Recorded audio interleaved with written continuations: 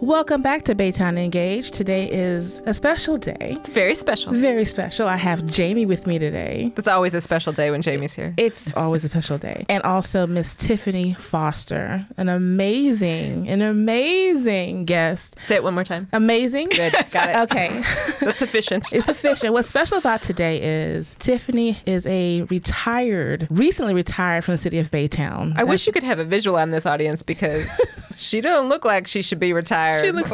No, you would not believe. You've been here 24 years. Yes. With the city. You'd retired as a director of planning, yes. which is a big deal. Huge deal because one, you're a woman. Two, woman of color in an industry that is so male dominant across the board. Absolutely. So welcome to Baytown Engage. Please tell us about your journey to being a planner. Well, I didn't realize it was a journey actually until I listened to my mother last week at the surprise retirement party. And she talked about me having Legos and little people, buildings and so forth. And I set them up like a little town. And it was funny because I remember that, but I did not ever connect that as being a planner. From just kind of a young age, I've always been interested in how cities work, how politics works, how things get done. And so it just kind of naturally led me into the planning field. I don't think I ever defined it until I think I was a junior in high school when I went away to a summer program in college. And that's when I actually defined it and knew what it was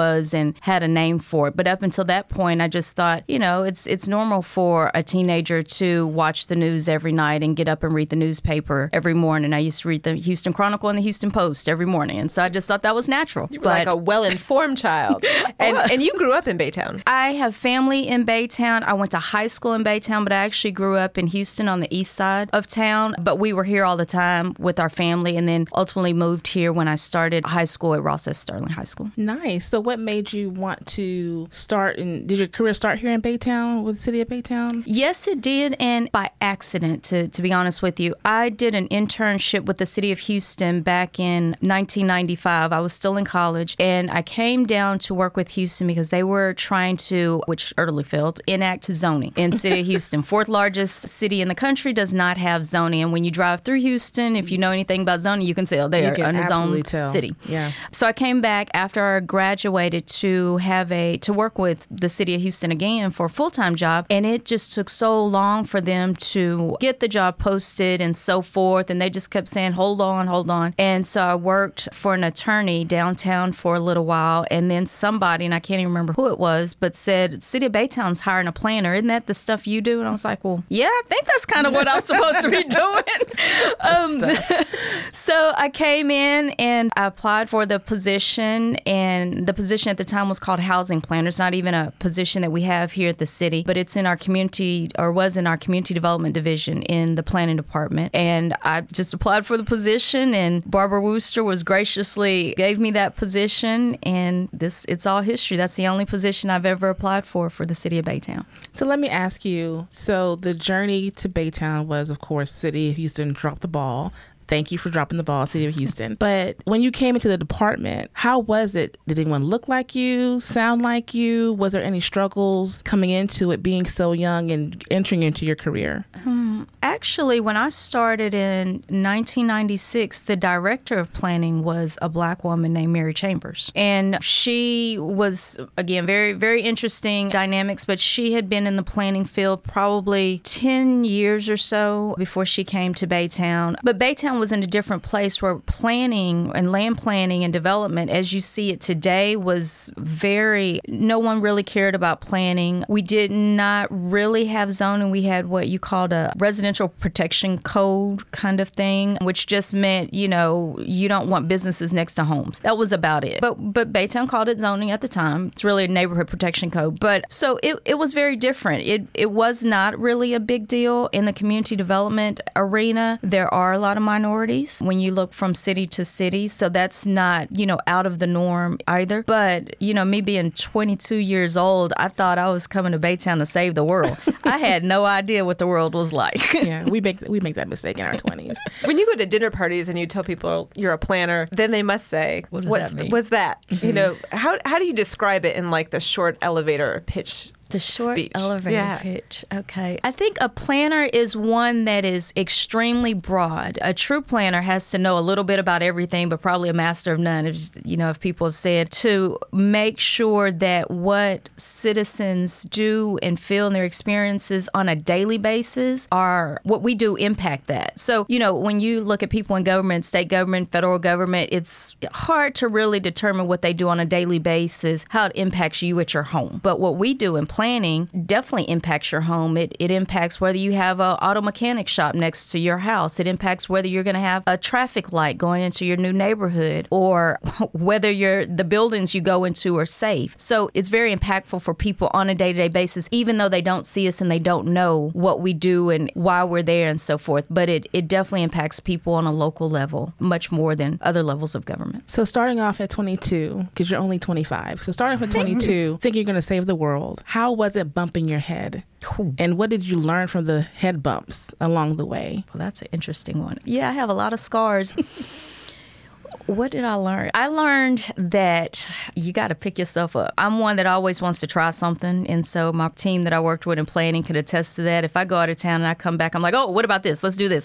So I've always been like that. And, you try it doesn't work, and you just keep going. I do a lot of studying and researching of other cities and how they work on different things. And I think, oh, Baytown, Right. So I can't think of any real impactful things that have hurt my head, I guess, because you just kind of shake it off and keep going. I think early on in my career, I had the opportunity, let's say, for our department to be kind of shaken up with a audit from the federal government. And we were being threatened to take all of our federal government community development block grant funds away. And so I really wasn't sure how that was going to work, but I was left there without a direct supervisor or director and was told, you got to figure it out. And so I think that was the very first time I felt like I was all alone and had to figure things out. So I worked on all of our CDBG programs, rebuilt them, built a really good rapport with HUD. And many of the things and policies we did back then or put in place we still use today. Some of the forms we still use, processes we still use. And so I think that was one of the biggest things or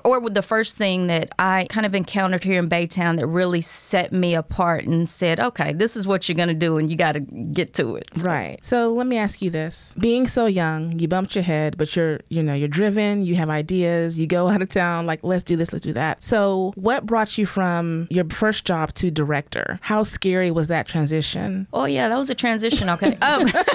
So I am a planner. So I did have my life all planned out. And being a director for the city of Baytown wasn't ever in my cards. I really liked the community development field and was doing very well in that. And I had a director who came in and said, oh, I think you should do something different. I also had a city manager that came in and was like, you're going to be my next planning director. And I thought, well, that's odd.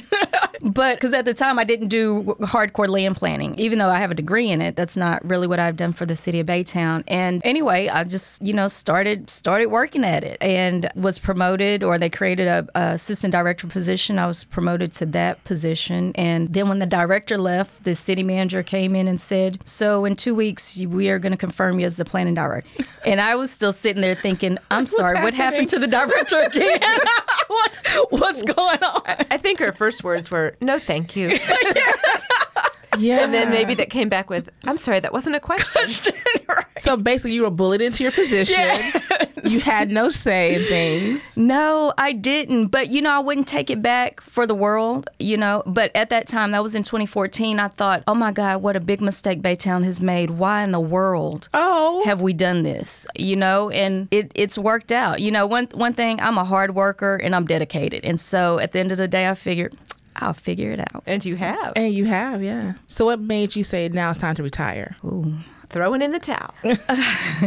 So not this position because I don't have a position. In my last position, it did take a lot. In the last 5 to 6 years, we have been working nonstop, and it has taken a toll, in a personal life, and just can't sustain that. And so I've, made a plan. My husband and I made a plan, and we've been working on it and said this is the time. I have a really good I keep having to think of the past tense. Working on the past tense. Yeah, really good team. One thing about the planning team now that is so different and so dynamic is that everybody there wants to be there to do the right thing. We have been working so hard over these last couple of years to think about our customer, thinking about a different way of how we do things. And I'll tell you, we'll try something one week, it's like, that didn't work. We'll try something else. And so the team is really, really good. And so if there was ever a time to just stop and do something different, this is the time with the team leaving here in Baytown. We're ready to go the next level. We've done a lot of things to improve the department, to improve how we provide services, and it's time for the next level. It's time for some of the fun stuff like our comprehensive plan, which is for a planner, that's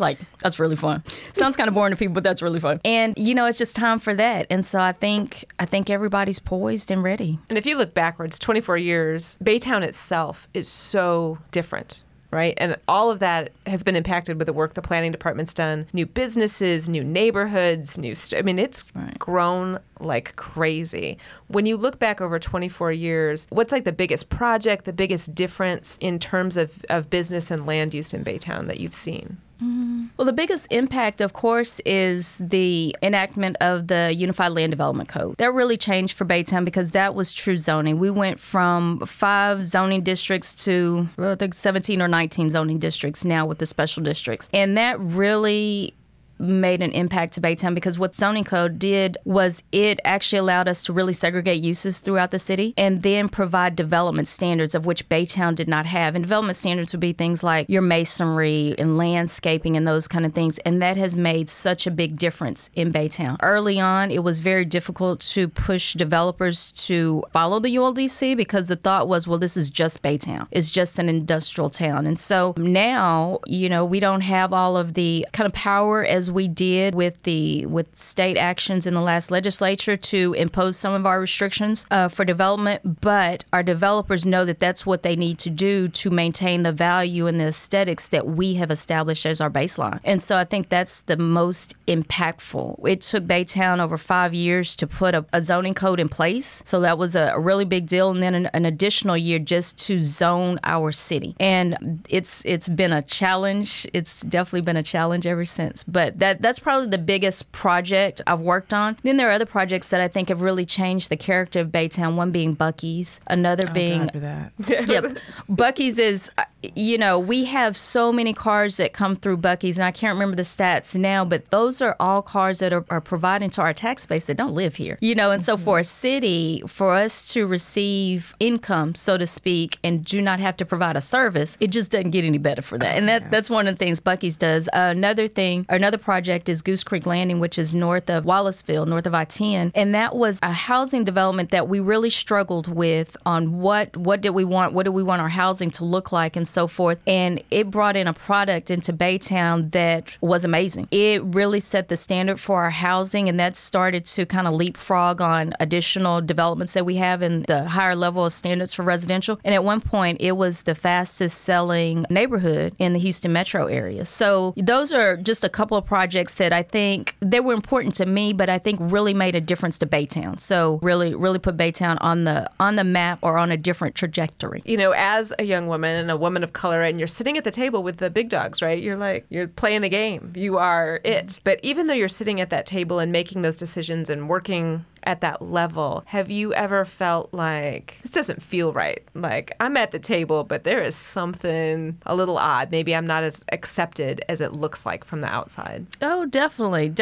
In the planning side and development side, there are very few minorities or women. And so I would find here at the city of Baytown, I am always the youngest and the darkest and only female at the table or in the room many times. And I don't really dwell on it. I don't think about it. But there is this one time we were in City Hall, of course, and it was after 5 o'clock, and we'd been working in one of the smaller rooms. We'd been working on something with one of our, I'll just call him a Baytonian, one of our Baytonians. And we had kind of finished the business of what we were there for and just kind of chit-chatting and so forth. And the gentleman looked over at me and said, well, do you need to go home and kind of pick up your kids and do dinner and stuff? And I just looked at him and I said, no, I'll be here until until everyone leaves. But that actually shook me to my core, because I thought at the end of the day, after all that I've done, all the work that I do, and the relationships I built, somebody is still sitting here thinking I need to go home and tend to children and cook. And that really bothered me. It bothered me actually for a long time. I went back and wrote it down, like I do many things, wrote it down so that I could remember. But it also then gives you a little bit more fire the next time I see that person. And the next time I did see that person, I knew how to adjust accordingly. Yeah, and sometimes I think people don't realize what they're saying, right? It's just so ingrained in our culture. I think he probably thought he was doing you a favor, so get you out of the room so you can go home and do your chores. But I know that's hard to say. Oh my God.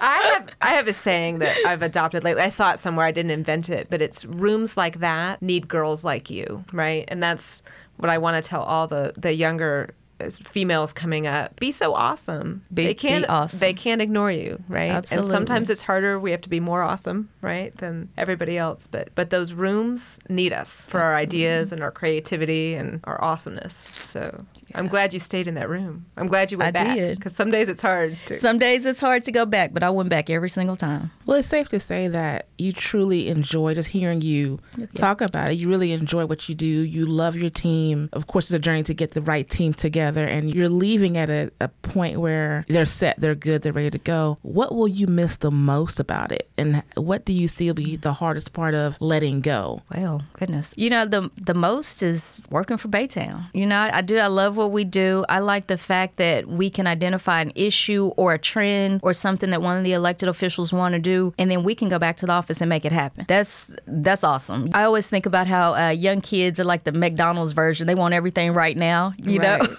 opposed to waiting and so forth. And so it is very inspiring, I guess, to be able to look at a problem, sit down and do some research, and then write a regulation and take it before City Council that changes something in Baytown immediately, and then drive down the street and see what happens. And so I'll miss that the most. In this last week, I have been air quotes off, and that's been difficult because I have not been able to turn off, so sending in little notes of, hey, think about this, don't forget that, and that kind of thing. And so, I'll miss what I do, and I miss the people I work with.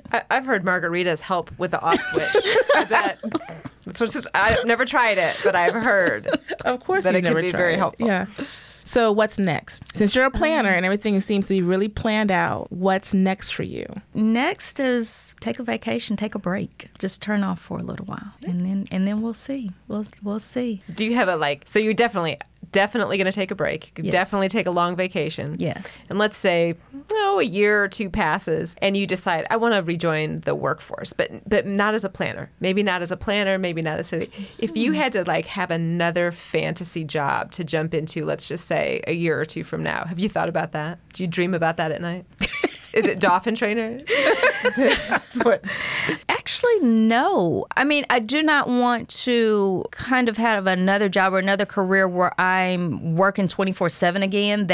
That's something I will never do again. But I really enjoyed it. I mean, so it wasn't a forced thing or anything like that. So I could still see myself in development, in real estate, just trying to help people make their dreams come true. One of the things that is very satisfying is having somebody walk in or have that initial meeting with somebody and they have this dream. It's like, okay, whatever. You have a dream, you wrote it on a cocktail napkin or whatever, and then working with them to get a certificate of occupancy where they have someone in a building, in a business. And so that's really good. So we work with some of our frequent flyers, we work with for years on different projects, and I will definitely miss that. I've heard librarians have good hours if you ever want to come back. I've heard. It's way too quiet in the library. You'll be so surprised. It's really not that quiet at all. So with all of that, you've had a wonderful career, 24 years. You had it planned out since you were infant, Legos and buildings, which is, that's a testament to you. And to see you drive through Baytown, and you're no longer working for the city of Baytown, so you'll see it differently. Mm-hmm. There's so much here that you have helped implement and build and plan. You left a legacy. So let's say someone coming up who looks like you, who wants to be a planner or whatever, what would you tell them? What would be your type of, this is what I felt, and this is what you should do to get there? I would tell them to just just follow their dreams. I mean, this is something that you really have to have a deep connection and commitment to do, that you want to make your community a better place. And people do that in so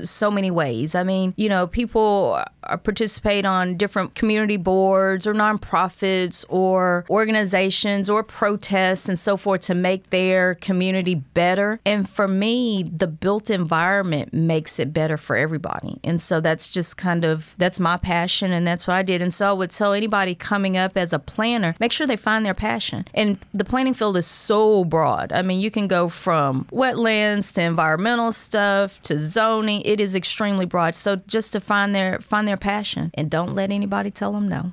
Well, that's right. Don't tell them no. Well, thank you for coming. Thank you. Thank you for you having survived me. a podcast interview. I did. Thank you. Thank y'all for having me. Absolutely. Good luck. Thank you. I appreciate it.